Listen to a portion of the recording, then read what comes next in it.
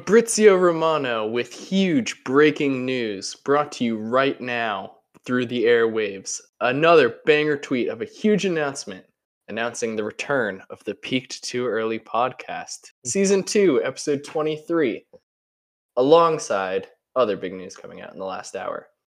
I am Blake Munchell. I'm joined by Oscar Saywell. Oscar, how are you? Hello. Wow, what a banger of an intro there. I am doing fine. My spring break is coming to a close, Blake, so I'm returning to work. I got the weather to match it today. Nice rainy sort of Sunday/Monday, I guess, blues.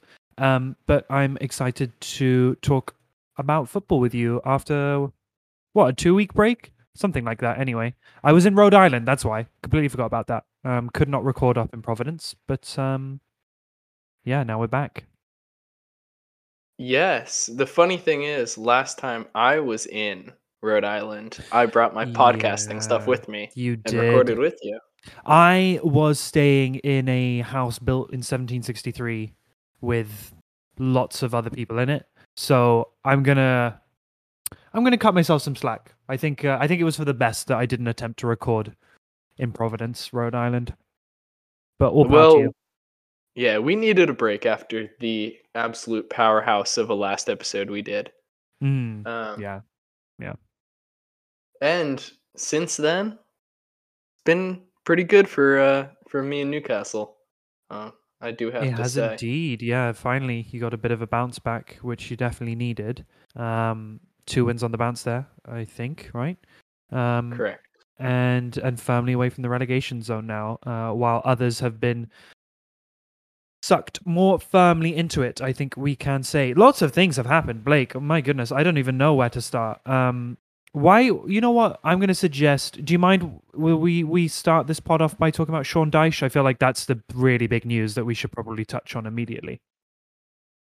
Yes. Yeah, As much as it breaks my heart, um, it is the end of the Dyche era quite in the significant. Midlands. Very significant. Oh, not in the Midlands. And Further than that, but go ahead. well, the middle of England's. No, further north than Um, that. Way further north. well, we've talked about uh, where people think the North is. Oh, okay. Yeah, not north. Newcastle supporters True, think coming the from a North Newcastle fan. starts and ends Sorry. at Newcastle. So, Well, it uh, is firmly in Lancashire, Burnley, so that's fine. But yeah, as you said, the end of the Dyche era, and he was the longest-serving Premier League manager. That's now been taken by Jurgen Klopp. And it was shock news, wasn't it, on Friday when that news broke? yeah, absolutely. What a strange time to I know. announce the sacking of a manager. I feel like if you leave it this late, you might as well just stick with it until the end of the season. Yeah, I mean, I think that I reckon that there must have been a fight behind the scenes. I think Sean Dyche is the type of person to do that. This might sound harsh, but these new owners that have come in have really jeopardized the club, put them in a very tenuous position. They came in and used this intricate financial loophole to essentially use the club's existing finances to take it over, and now they are in debt because they bought the club. And obviously they're sort of languishing in 18th place. There's still very much hope for survival, but it's been a really poor 2022 for Burnley. You would have thought that really the only person who could get Burnley out of it would be Sean Dyche. So I reckon that there might have been a falling out there, and that is what prompted the sudden sacking or parting of ways on Friday, 2 games before a big match against a tired West Ham United. I don't really understand why they did it then. But I don't know. Do you have any thoughts on the motivation behind sacking him, Blake? Well, I'll start with maybe another factor that makes the sacking even more confusing Mm. is supposedly now they have to pay him a Mm-hmm. £15 million Yeah, severance. huge. Yeah, which is strange considering their financial situation. But To sack your manager with 7 matches remaining for Burnley.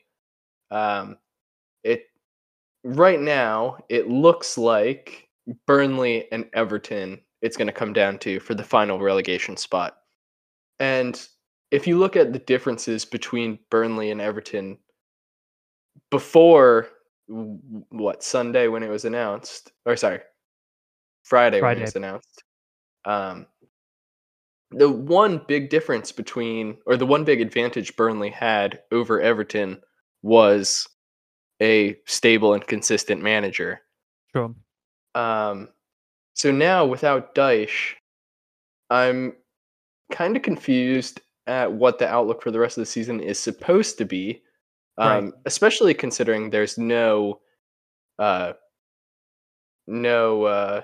backup in place. Ben Mee Yeah. took over part of the match Yeah. preparation for the West Ham match. But yeah, I think kind of all signs point towards some sort of explosion Yeah, behind the scenes. I think that behind the scenes. I think that it's possible that the club decided to twist with Dyche if they knew he was going to not be there next season anyway, right? So if both parties knew that he would not be continuing with the football club next season, regardless of whether they were in the Premier League or in the Championship, then I guess removing him now in sort of like a last ditch attempt to create some sort of spark with a new manager coming in might make sense. But I agree with you totally. I think that the timing of it is a big red flag, and the fact that they had no backup plan is a big red flag. So looks like yet another poor decision from the new owners. And I think sorry, go ahead. I will say I do understand what you just said, and I agree with it that if they knew they were already going to be separating from Sean Dyche, this way you have a good handful of matches where you can get someone in, you can give them a few matches at the head, see get them some momentum going into next season. If you're already resigned to relegation, like if you're like, there's no way Everton are going down instead of us, we might as well get the new guy in now and give him a few, just to taste a little bit more experience, so that he's not coming in, super fresh in the summer. No, I agree, and I mean, yeah, I think I've been thinking a bit about what his legacy is in the Premier League, and I think it's a really big one. I do not envision him having trouble finding a new job, or rather, I don't think he should have trouble finding a new job. I've been vocal about not liking his persona at all, and I've also been vocal about my desire to see Burnley get relegated, but that does not take away from how amazing he is as a coach. I mean, truly, this is a man that sort of belying his media persona is incredibly innovative and has done wonders with a team in an unappealing part of the country, right? Where we've talked about it before. This is no London. Like, players from abroad are not attracted by the glamour of Burnley. And he's done it on a shoestring budget. Europe a few seasons ago, which is like an astonishing achievement, really. I heard Jonathan Wilson, who's a well-known journalist who works for The Guardian and other outlets, say that he thinks that Dyche getting Burnley into Europe is like the second most impressive thing to happen in recent English football memory, other than Leicester winning the league, which I don't know, perhaps is hyperbolic, but I think does put into perspective how great of a job that was. And I don't know, my question I'll pitch to you is, what do you think his next move is? I'm not sure. Maybe he should have left earlier, a couple of seasons ago. I guess pre-pandemic, he was definitely being linked with an Everton job when they were a bit more stable, or another sort of middling Premier League team. But what do you think his next move is, Blake?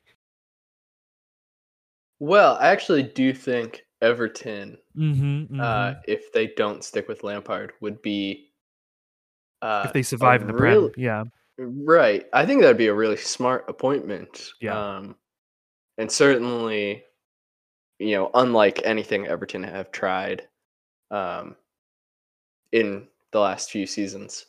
Um, Talking about most impressive feats in recent memory, am I crazy or didn't Watford finish like eighth one season in Mm, like 2013? I can't remember. I Um, can't remember, but I mean, the thing right. is, like, Yeah. Watford have the Pozzos. Like, they are backed by a very wealthy family, and they have had, you know, good coaches, good players in the past, and I think we can't really overstate how small, quote unquote, small of a club Burnley is. Right? It's a very small stadium, tiny budget. I mean, it really is like punching above, your weight with Burnley over the past few years. So I guess we got to salute the job that Sean Dyche has done, and I think this will likely doom Burnley to relegation now. Yeah, I've voiced my support for Sean Dyche on this podcast before. When we talked about like best managers in the Premier League, um, I brought up Sean Dyche because I think it's much more impressive to, keep a squad full of awful players in the Premier League rather than battle for top four with a 450 million pound squad. Um, I think it takes a much better manager. Speaking of potential locations for Sean Dyche, um, I think the most obvious choices are Stoke, just based on who Sean Dyche is and the stereotypes around the clubs. Um, I think Stoke is like the perfect partnership. And then for an actually good fit, because I think they'll have a job opening in the summer. I think Watford. I think Sean Dyche will be an excellent choice to try to bring them back up uh, for when they're inevitably relegated. But Yeah. yes, I agree. I think this does conclude the relegation story for this season. Although I will add an interesting fold that Burnley's end of season run is very favorable. Um, they have Southampton at home, Wolves at home, Watford, who they are above, away, Villa at home, Spurs away, which they'll probably lose, Villa again away, and then Newcastle at home to end the season.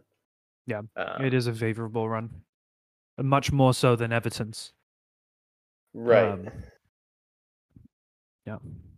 So I'm not All saying right. it can happen, but Yeah, well, no, I mean, I think it definitely can happen. I think they're very much still in it, and if they make a smart appointment next, or maybe even just stick with this current sort of hodgepodge of coaching stuff and Ben Mee, then I'm sure they can do it.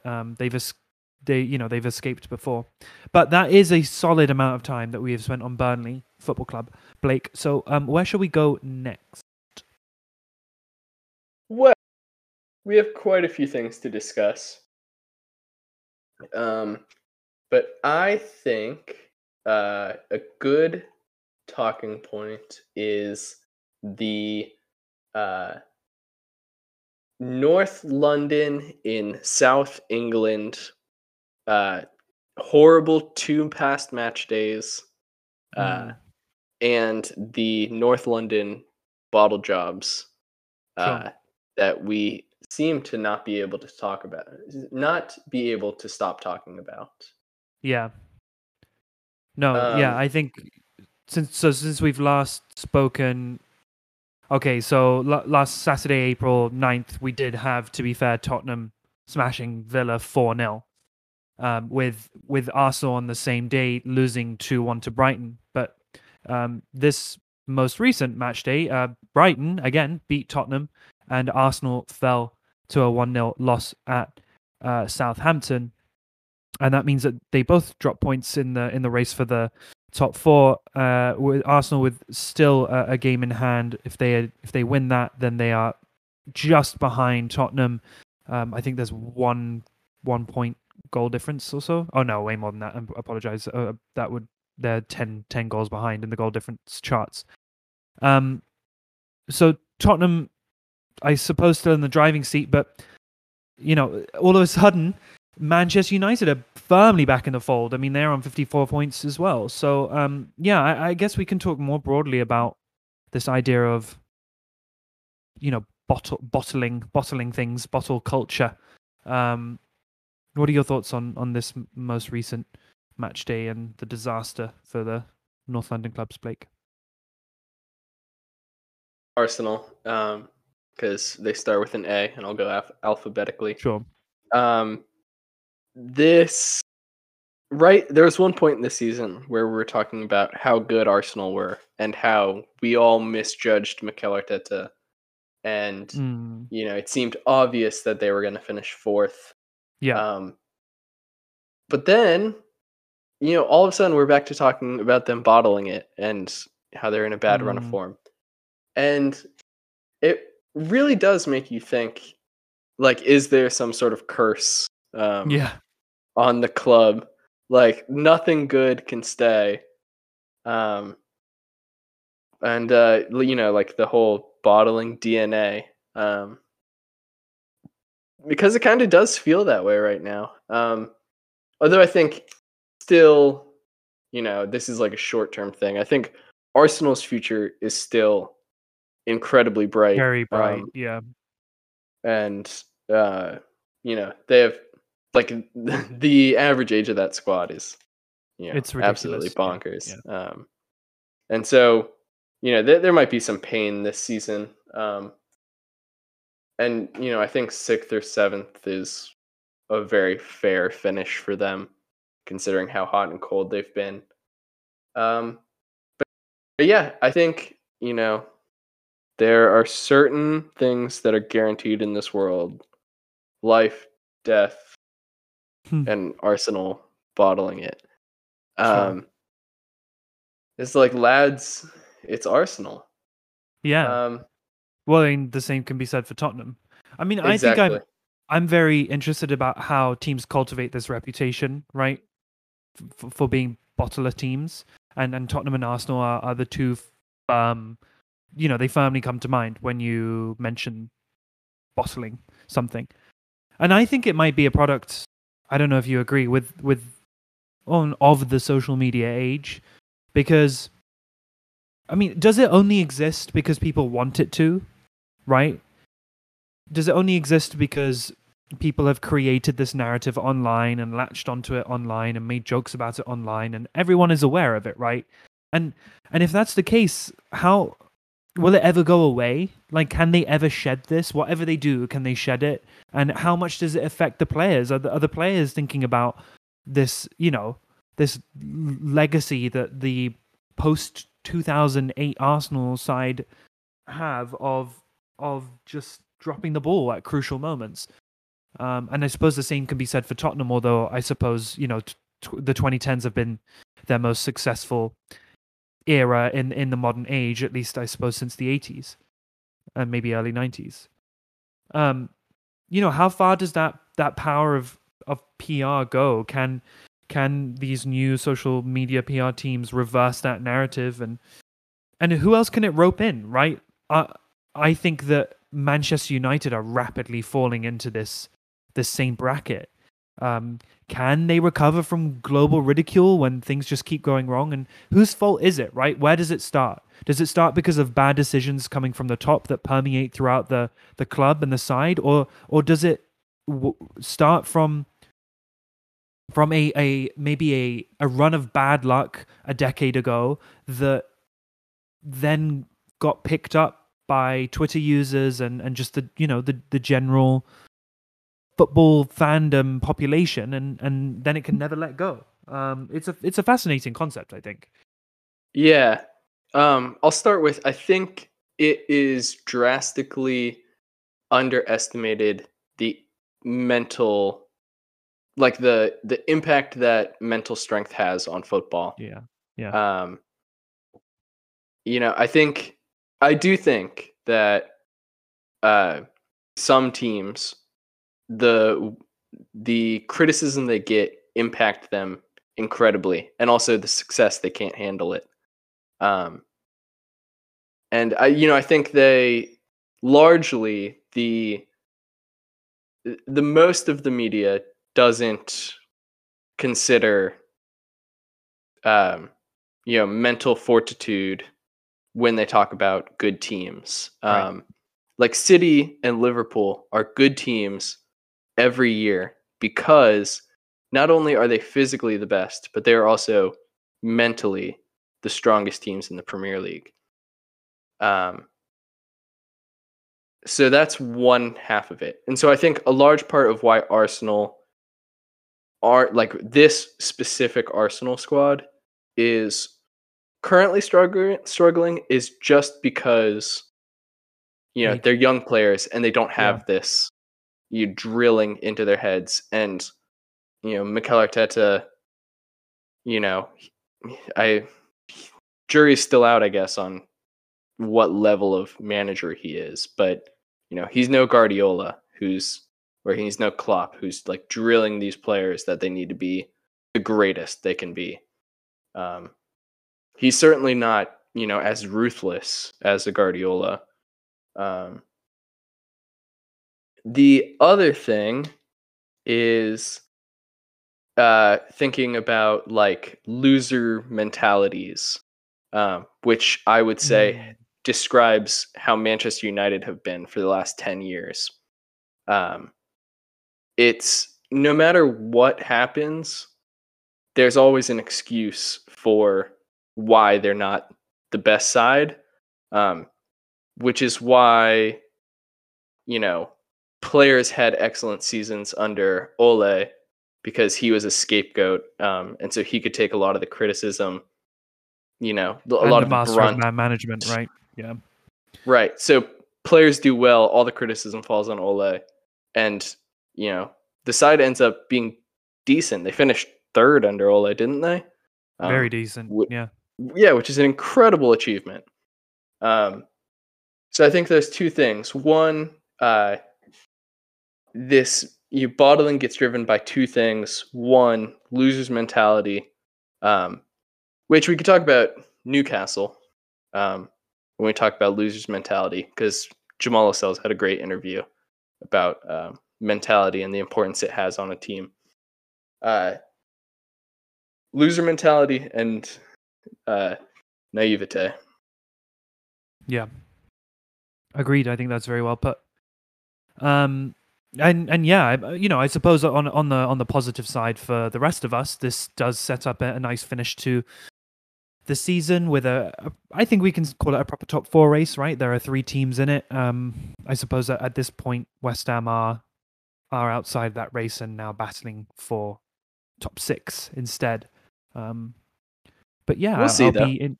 Yeah, we'll see. I mean, I know things can change.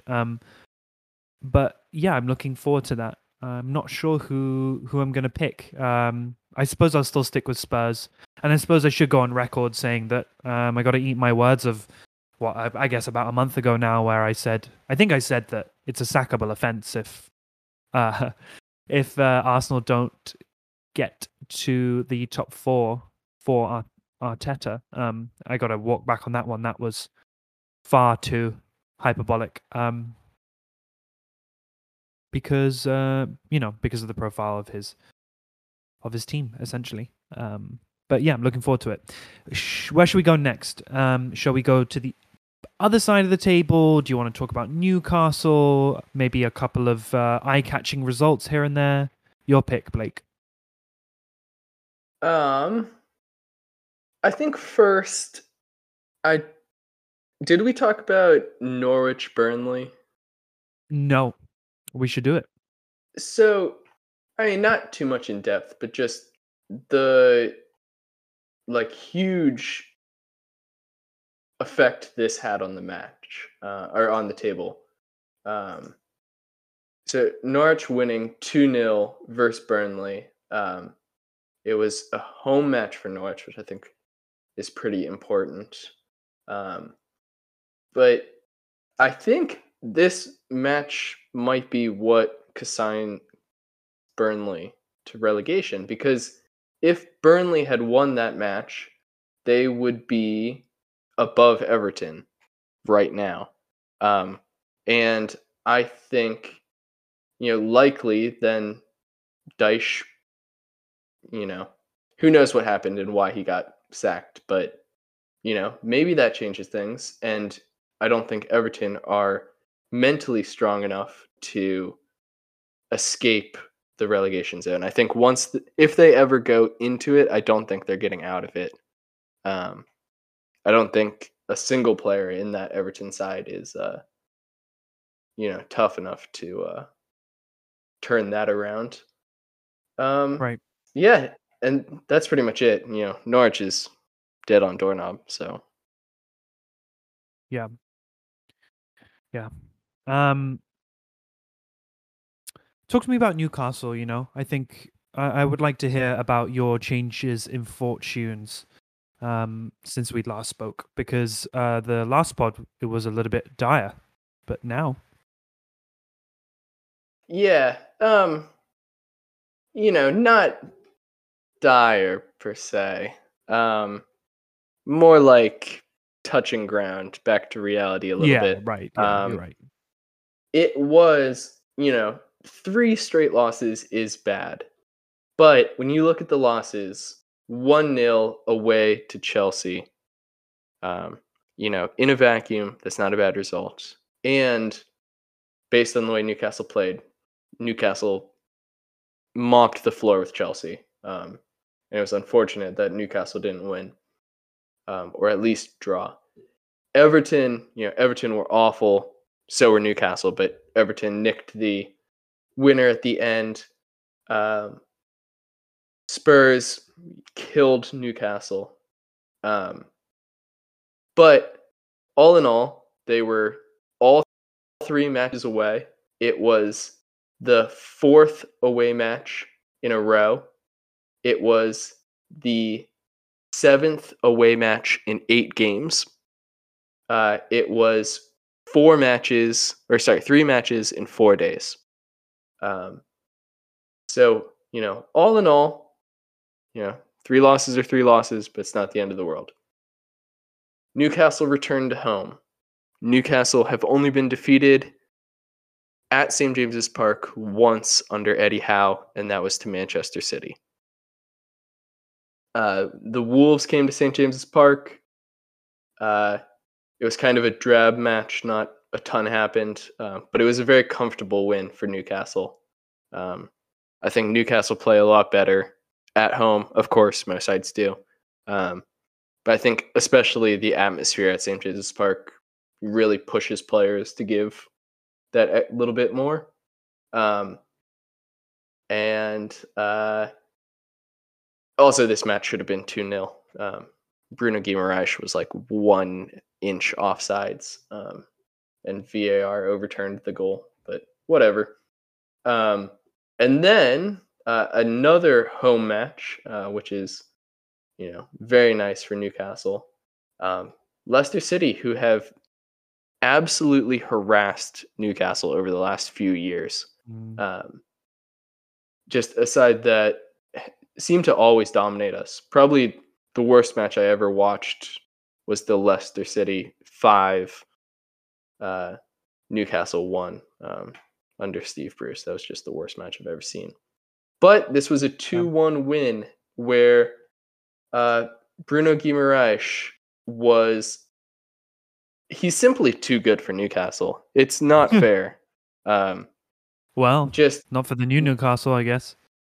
Yeah, exactly. But this is a club where, Jacob Murphy gets regular play time. And up until he was unregistered, Kieran Clark was, starting every single week under Steve Bruce. And Jamal Lascelles and, these players that joined Newcastle 6 or 7 years ago, and are still getting game time. But he would both equalize and score the winner for Newcastle. The first Bruno Guimaraes goal, for some reason, was given as a foul on Kasper Schmeichel originally. Awful decision by the referee. It's like that overprotection of goalkeepers, where not every time a player touches the goalkeeper is a foul, and VAR correctly overcalled this. And then, holy shit, the 94th minute game winner, 95th minute game winner by Bruno. And I think the most impressive thing about this goal is Bruno's position after Joe Willock skins Yuri Tielemans. Bruno Guimaraes is flat-footed in our own half at the time that Willock beats Yuri Tielemans, and manages to get into the box and score the game-winning header. The scenes were, of course, blew the roof off the place.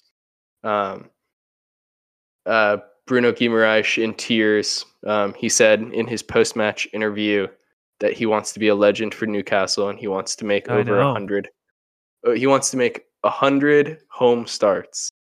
Which is cool for a player who, he had to really wait his time to get a start. But yeah, Newcastle are now 12 points clear with only 18 points remaining. They are 14th in the table. They are, what is that? They are 3 points off 9th place.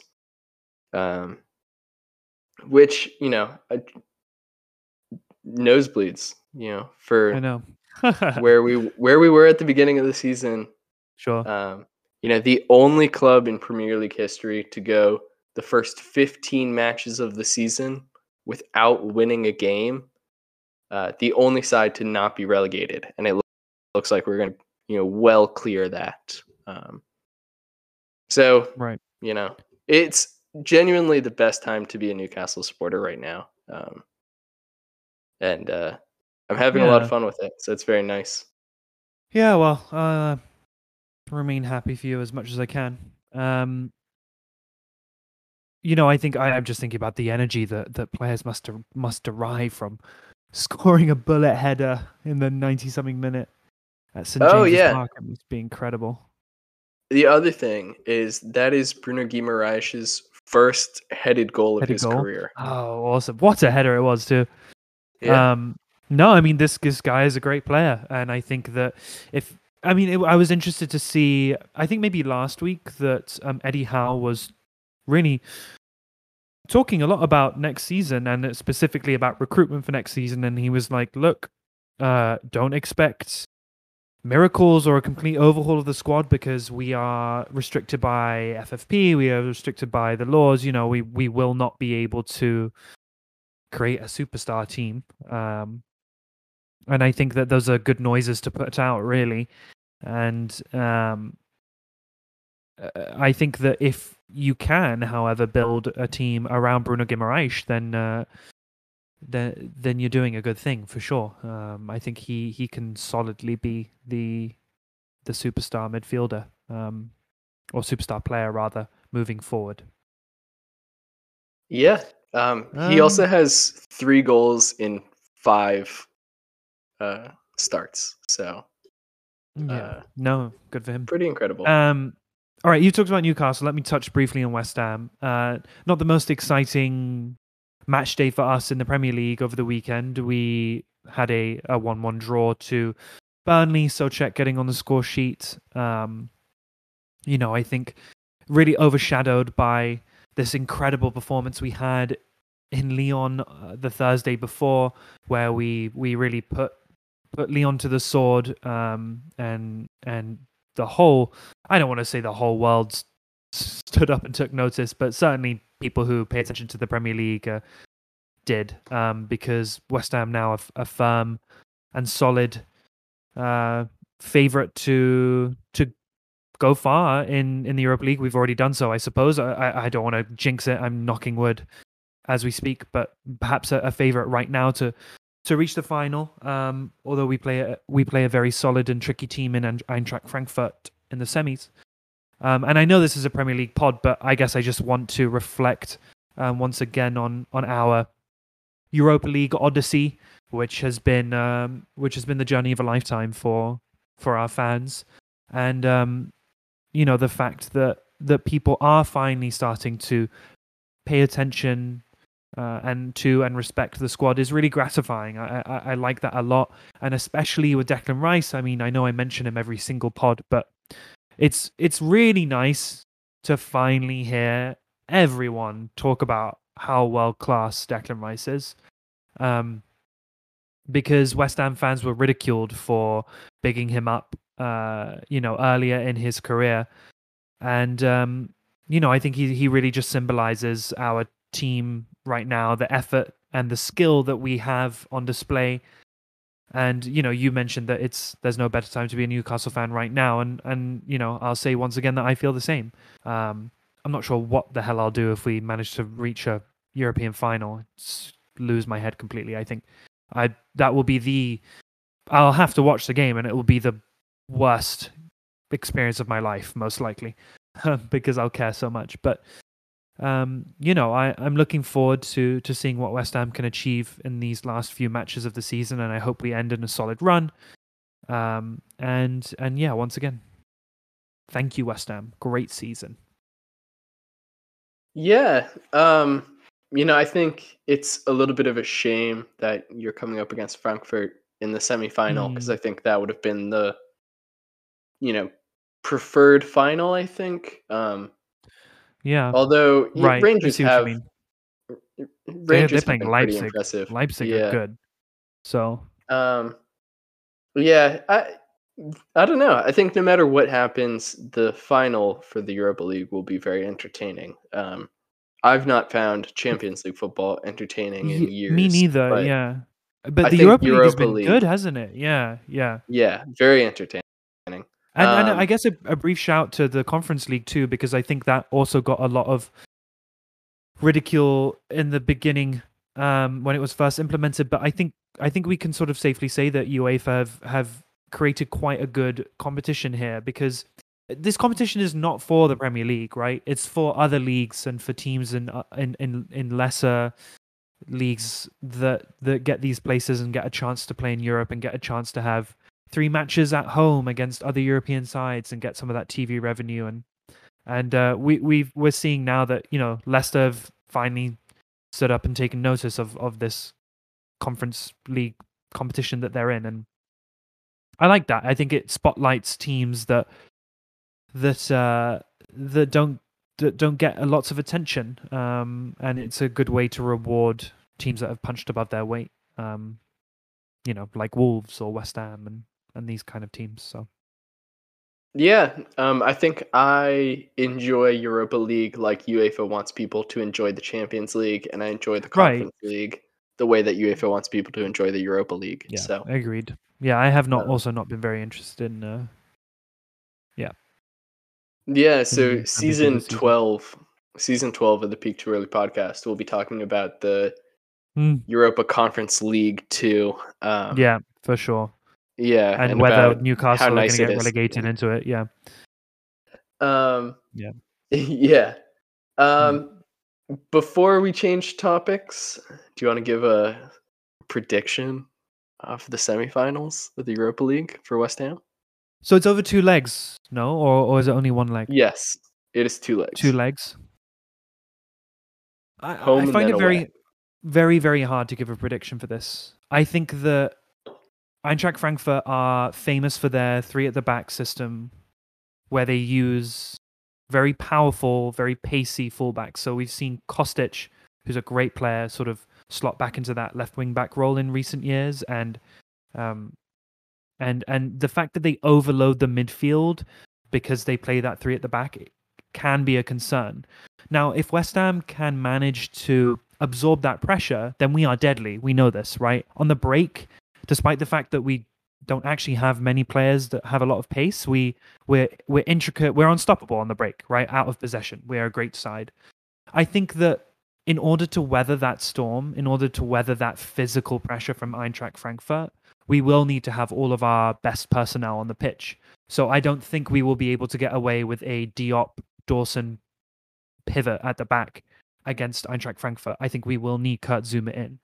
We'll need Aaron Cresswell to be providing that experience and defensive ability at the back in this match. We cannot have injuries to Declan Rice or Souček. We will need Antonio to be on his best form. It's a semi-final of a major competition. Obviously, we need everyone to be firing on all cylinders. I don't think at this level you can really make many mistakes and get away with it. I really have no prediction for you because it's such uncharted territory that I can't even imagine West Ham being in a final. But I will say that we have very experienced players. Like Declan Rice now, he knows what it is like to go deep into a tournament that matters. And that's not insignificant. The sheer willpower I think that we have as a squad is saying something. And that's never mind talking about the skill we have as well. I think it sounds very simple. If we play well, if we play to our strengths, then we have more than a fighting chance. But the biggest thing we need to do is not underestimate Eintracht Frankfurt. They may not be pulling up trees in the Bundesliga, but they've shown that they're a very, very capable side. Barcelona, I know they literally just lost to Cadiz today, but they have been rejuvenated under Xavi, and they really destroyed them at the Nou Camp. So, we'll have to wait and see. But I'm a mixture of excitement and nerves right now. What's your prediction? You can have a more objective viewpoint of this, I think, than I can. I won't give my full prediction, but I will predict the first leg will end 1-1. I will not say my prediction for the second leg because I don't want to jinx or not jinx anything. But I do think it'll be one of these. Frankfurt are the better side away from home at West Ham, but West Ham cling on for a draw, just like we saw West Ham at home versus Lyon for. And then on the other side, I think Rangers will pull the upset on Leipzig, even though Rangers are heavily the underdogs of all four sides to make the final. I don't know. I like this Rangers squad. Kemar Roof, what a player! It's funny because he's been at times so shit throughout his career, but right now he's absolutely bossing it. Yeah. All right, let's get back to the Premier League. That is what the people pay us for. Indeed. I got a a handful of things to talk about. Yeah, okay. I'm interested to hear what you have to say. I think that the highlight for me here, coming toward the end of the pod, is the Liverpool City match and sort of that title race in context. All right. Really briefly before we talk about that match, I want to bring up once again the enigma that is Southampton. What exactly is their deal? Losing 6-0 to Chelsea, which is something we've seen happen over and over again to Southampton. And then they turn around and beat Arsenal, not about a week later. Yeah, strange, isn't it?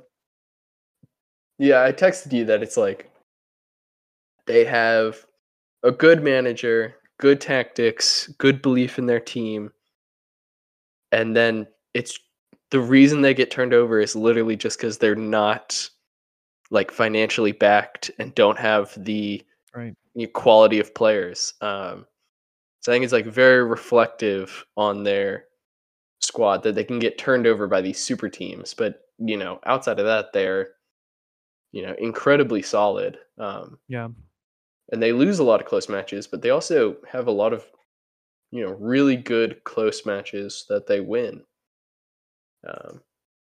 including a, albeit recently very struggling, but still a good Arsenal squad. And Southampton still pulls it out. Yeah. Quick question for you, Hmm. James Ward-Prowse. How much longer is he Yes. staying at Southampton? I don't see him moving.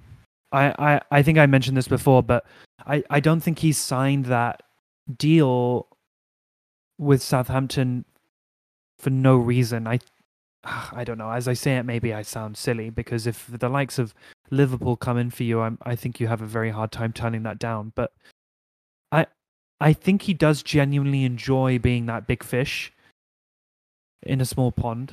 I think he does enjoy the responsibility of being Southampton captain, and I think he is genuinely, he's been there since he was a kid, and he's a fan of the club.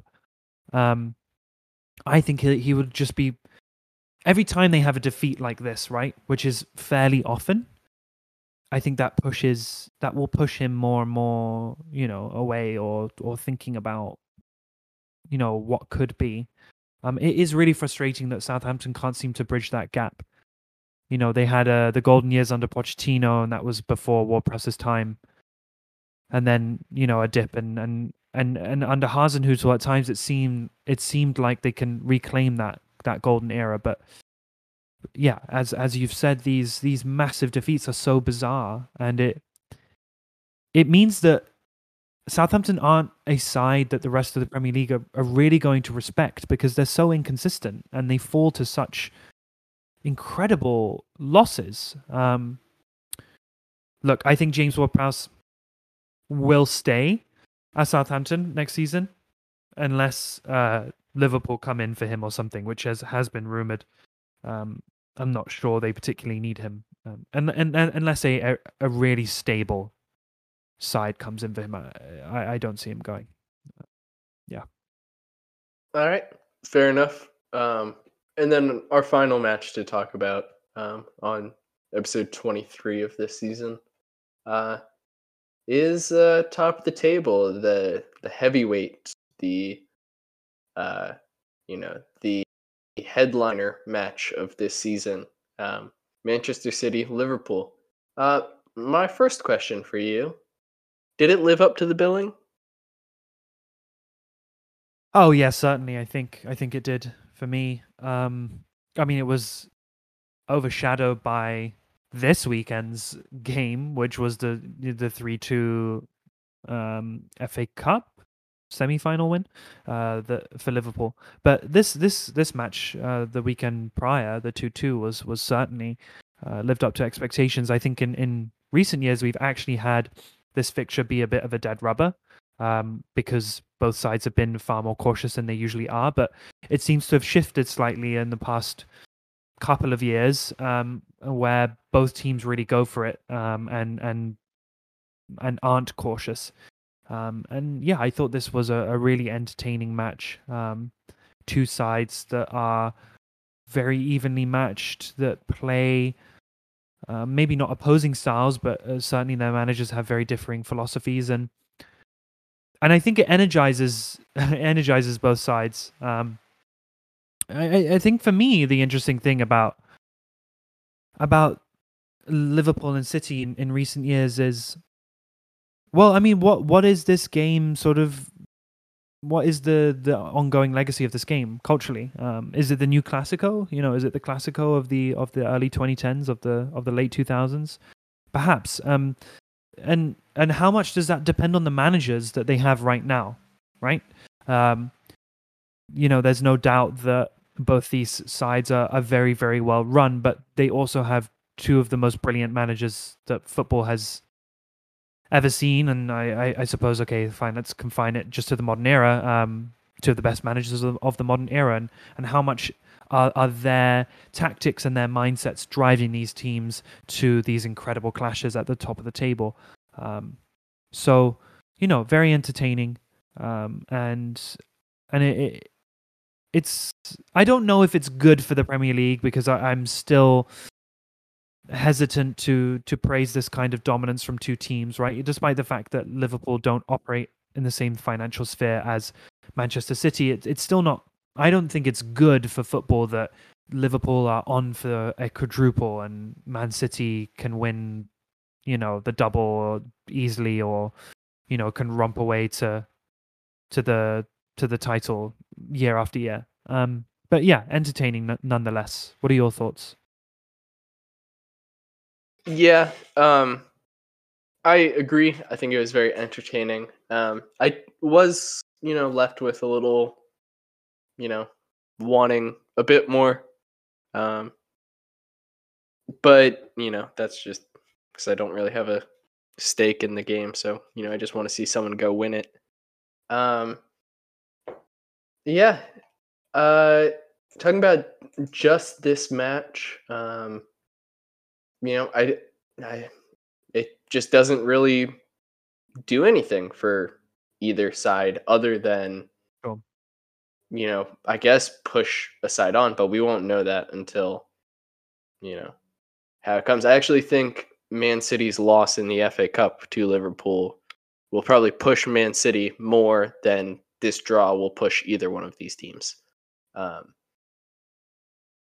uh, the match itself, I thought, you know, maybe Man City was slightly better on the day.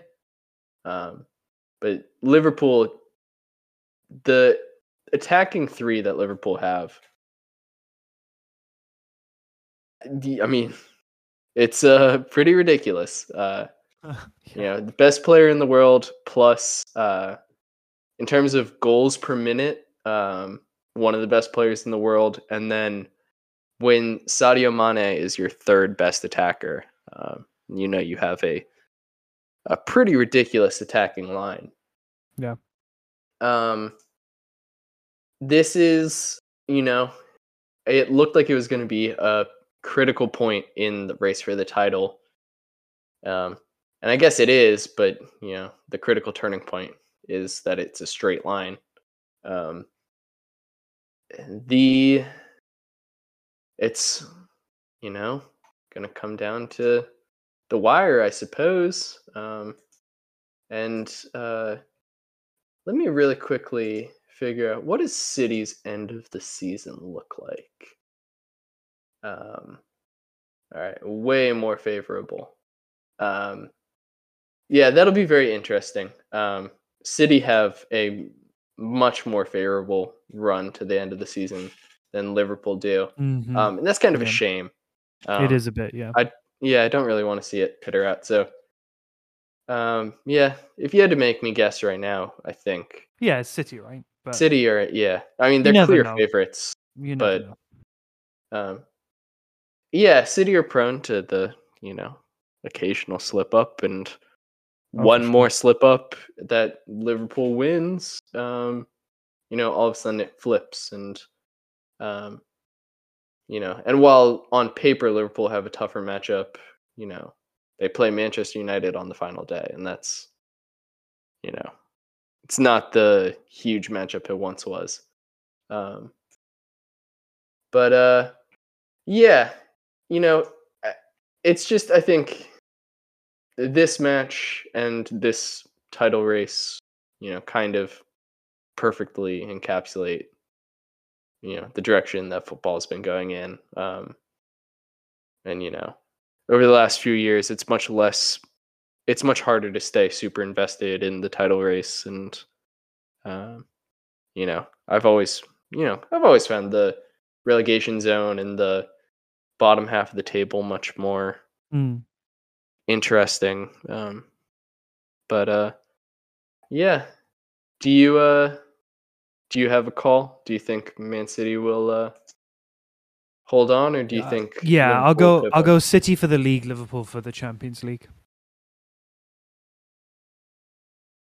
Yeah, I agree. I think it's, unless Man City just do, you know, one of those weird blips that results in them dropping Yeah. another game. Yeah. But those are like a twice a season kind of thing, and it's already Right. happened twice this season. So Right. it is kind of hard. It's also, I think we're gonna get a Real Madrid Liverpool Champions League final, which it's very tragic for Villarreal that they ended up drawing Liverpool. Although Agreed. I guess whoever they drew, it would have been a miracle for them to get past. But yeah, just not a lot of passion around the Premier League title or the Champions League. No. Not really asked if it goes one way or the other. Me neither. Yeah, so far it looks like the relegation zone the picture is clearing, and it looks like the top two, who really cares what the picture is. The race for the top four, that'll be interesting, and hopefully that goes down to the wire. Final day, West Ham at Brighton. I know. 93rd minute winner to give them fourth. Can you imagine? Yeah, we'll see. We'll see. We'll see. Yeah. All right, Oscar. Any Yes. other matches? I got nothing for you. All right. Well, then I have one player to ask you about. Ooh, exciting. This player, he is a central defender, although occasionally known to be a fullback. He started his career at Dinamo Zagreb, where he spent a long time before a brief stint at Roma, a longer stint at Bayer Leverkusen, where he'd make 100 appearances. Before joining this club, can you tell me where one Tim Jadvai is? Oh, Tim Jadvai. Oh my god. No. Is he somewhere in Russia? He is. Zenit. Sorry, he is Damn. at Lokomotiv Moscow. Oh, okay. Wow, that's a fall from grace. Yeah, he had one of the worst haircuts for years. Yes, that's why everyone knows him. And now he's fine. I think he has it pulled back in a ponytail, but he had a horrible haircut back in the day. Very, very much, 2020, early 2010s haircut, to be fair to him. But, wow. He was definitely a wonder kid. All I can think about him is I think he played quite heavily in that Croatia squad in the 2018 World Cup. Yeah, he was certainly a rotation player. Yeah, I don't know what happened to this guy. Kind of a shame. Yeah, he moved to Lokomotiv in 2021, and he's made 16 appearances. So yeah, well, in the first team, but not a great place to be right now. So yeah. Oh yes. Well, he is also an aspiring rapper. That's the worst thing I've heard today. So speaking of rapping, that is a wrap on episode 23 of season 2 of the Peak Too Early podcast. If you liked what you hear, review us, tweet us, please, email us, comment us. Yeah, do all these things. Or anything else that you so feel. Give Oscar a good luck for the end of the season. Yes. I certainly hope West Ham, do well in both the Europa League and the Premier League. Because next season, I hope Newcastle can do similar things. Thank you very much for listening, and take care. Bye. I'm standing.